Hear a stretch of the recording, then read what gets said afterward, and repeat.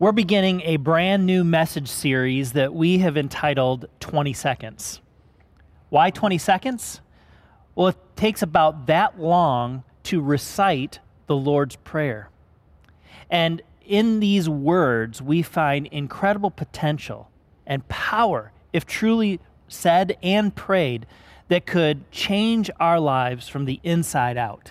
C.S. Lewis, he says this about prayer. He says, may it be the real I that speaks, and may it be the real thou that I speak to.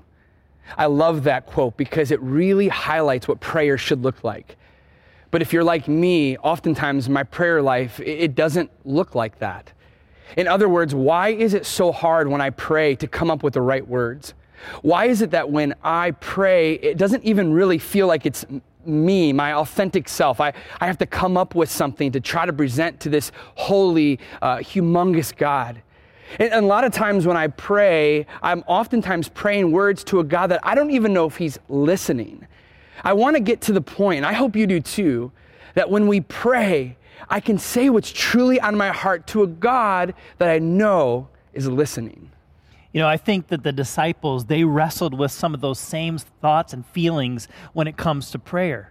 They probably wondered if God was really hearing them. They, at moments, felt like they weren't being authentic before God. And it's why I think they came to Jesus one day and asked him an all-important question. It's found in Luke chapter 11, verse 1. It says, as he finished, one of the disciples came to him and said, Lord, teach us to pray, just as John taught his disciples.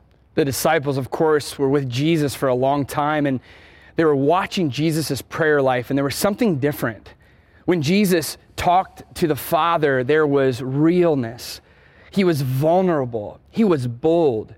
It's as if when Jesus was talking, God was listening, and God was speaking back to Jesus, and he was listening. It was dynamic. And the disciples, they were desperate to pray this way, which is why they asked Jesus how to pray. You know, I've heard people say before, it doesn't matter how you pray, just pray however you want. Right. But what if I told you that's not completely true? In fact, in Matthew's account of Jesus' life, we find Jesus teaching elsewhere about how not to pray. And maybe you've felt stuck in your own prayer life, or you feel like sometimes your prayers are just hitting the ceiling. And maybe there's something that we can learn from Jesus' teaching here that can help us find breakthrough when it comes to our prayers. If you have your Bibles with you, turn to Matthew chapter 6. We're going to be in there for the next little while, or you can open up on your phone, or it's going to be underneath of me right now. But here's what Jesus warns against when it comes to praying. He says this. He says, when you pray, don't be like the hypocrites who love to pray publicly on street corners and in the synagogues, where everyone else can see them. I tell you the truth, that is all the reward they will ever get. Jesus is so blunt. He always says what's on his mind. He doesn't hold anything back. He literally says, don't pray like the hypocrites. He's literally calling the religious leaders of the day hypocrites. That word, in the original language, the Greek language, that word hypocrite literally means stage actor. Here's what Jesus is saying. Jesus is saying these religious leaders, they looked at prayer as a performance.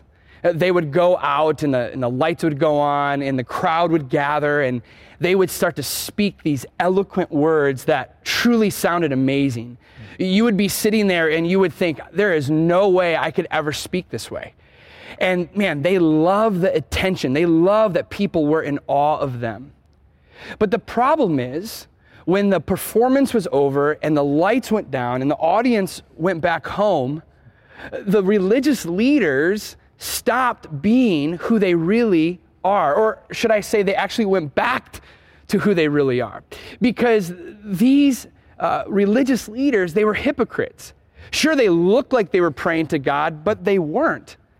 They were praying so that people would hear them. It had nothing to do with God, and it had all to do with themselves. And Jesus is warning against this. Jesus is saying, listen, when you pray, don't be like them. They are so self-absorbed in their prayer life. And in fact, when they pray, it has nothing to do with God. God's not even listening to their prayers because they're not even directing it to God. They're self-absorbed. And they ignore God altogether. Yeah. When I hear Jesus criticizing the religious leaders, it hits a little bit too close to home. Yeah. Because we're the religious leaders as pastors today. And if I'm honest, we too can become these actors, so to speak. We can become inauthentic, and our prayers can be devoted to being impressive to people or making us look godly. And if we're not careful, we too can become just like the religious leaders of that day. And our prayers can become performance-oriented as well. Maybe for you, maybe you are in a family of Christ followers, or maybe you've been in a gathering of people where you were asked to pray out loud, and for some reason, you didn't do that. Many times, we don't pray out loud because we're worried about what other people would think of us. And that's the same kind of thing that Jesus is saying. It's more about ourselves and nothing to do with God. We are so worried about what other people will think of us that we hold back, truly letting our hearts go before the Father. When we pray out loud, it's not to get other people to think we're impressive or to try to say some things and hope that people will accept our prayers. When we pray out loud, all we're doing is praying to the Father and inviting other people in to listen to us. But so often, we're kind of like the hypocrites. Either we pray, a lot of times we don't pray, in a way that's more about us and less about God. And I'm so grateful Jesus is kind enough to say, hey, stop praying this way. Stop praying in a way that you focus more on if you look good or may look bad than on God himself. That's right. Jesus gives us one more example in the text of how not to pray. It's found in Matthew chapter 6, verse 7.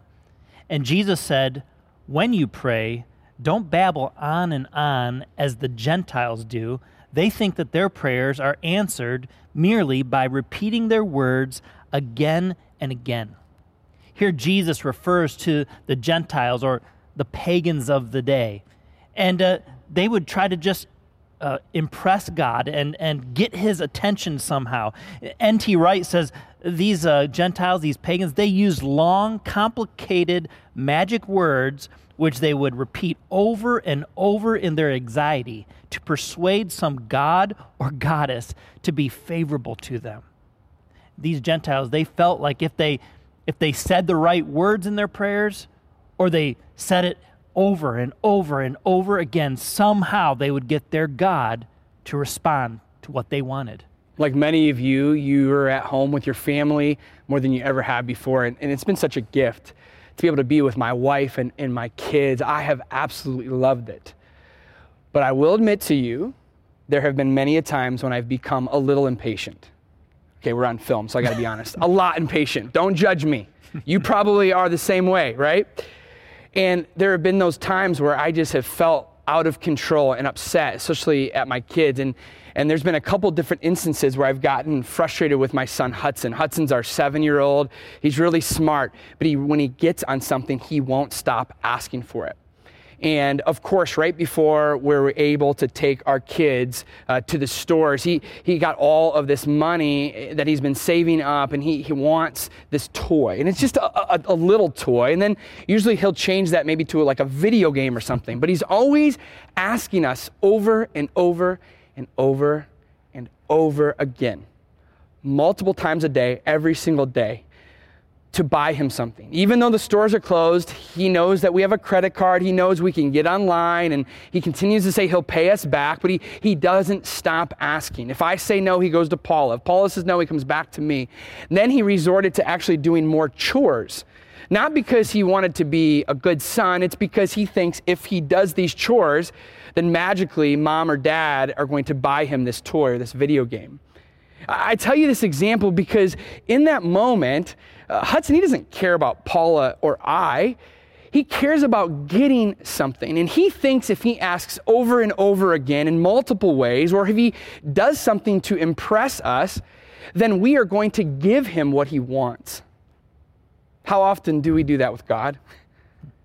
How often do we try to twist his arm, that we give something or do something, or we ask over and over again in some way so that he will somehow magically answer us, as if we can manipulate God? Jesus says, don't pray like that. In fact, he says, you don't need to pray like that, because God doesn't want that. That's right.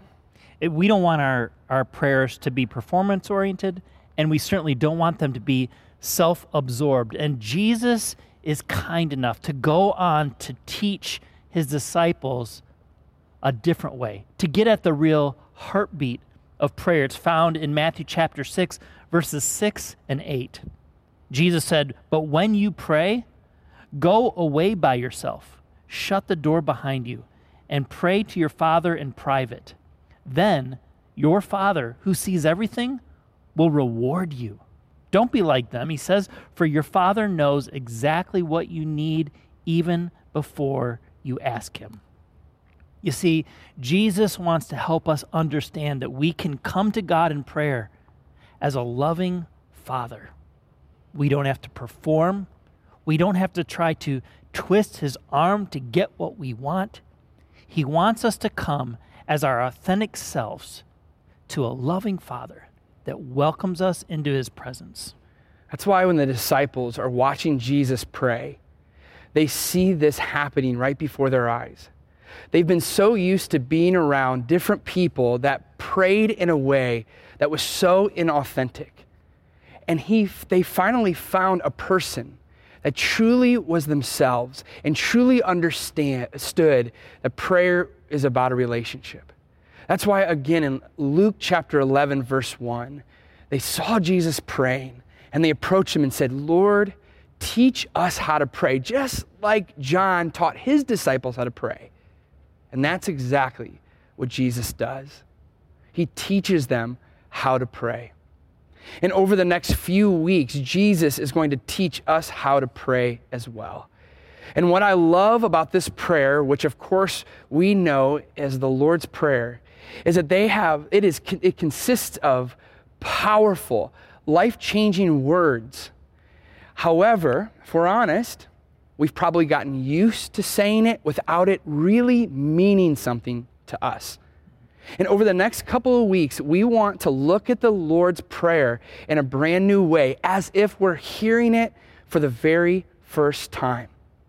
Because in 20 seconds, we can get to say this Lord's Prayer, and it's both life-changing and life-giving. So we hope you're going to tune in over the next couple of weeks to see what Jesus has to say about prayer. And until then, we want to end our time together in reciting the Lord's Prayer. But we want to ask our worship leader, Meg, to sing that. And we would just ask that you would sing that along as your prayer to Jesus, not to say it in a way that you're performing, not in a way that you're manipulating, but you're saying it because he's a loving Father who wants to receive what you have to say to him. Until next time, we love you guys.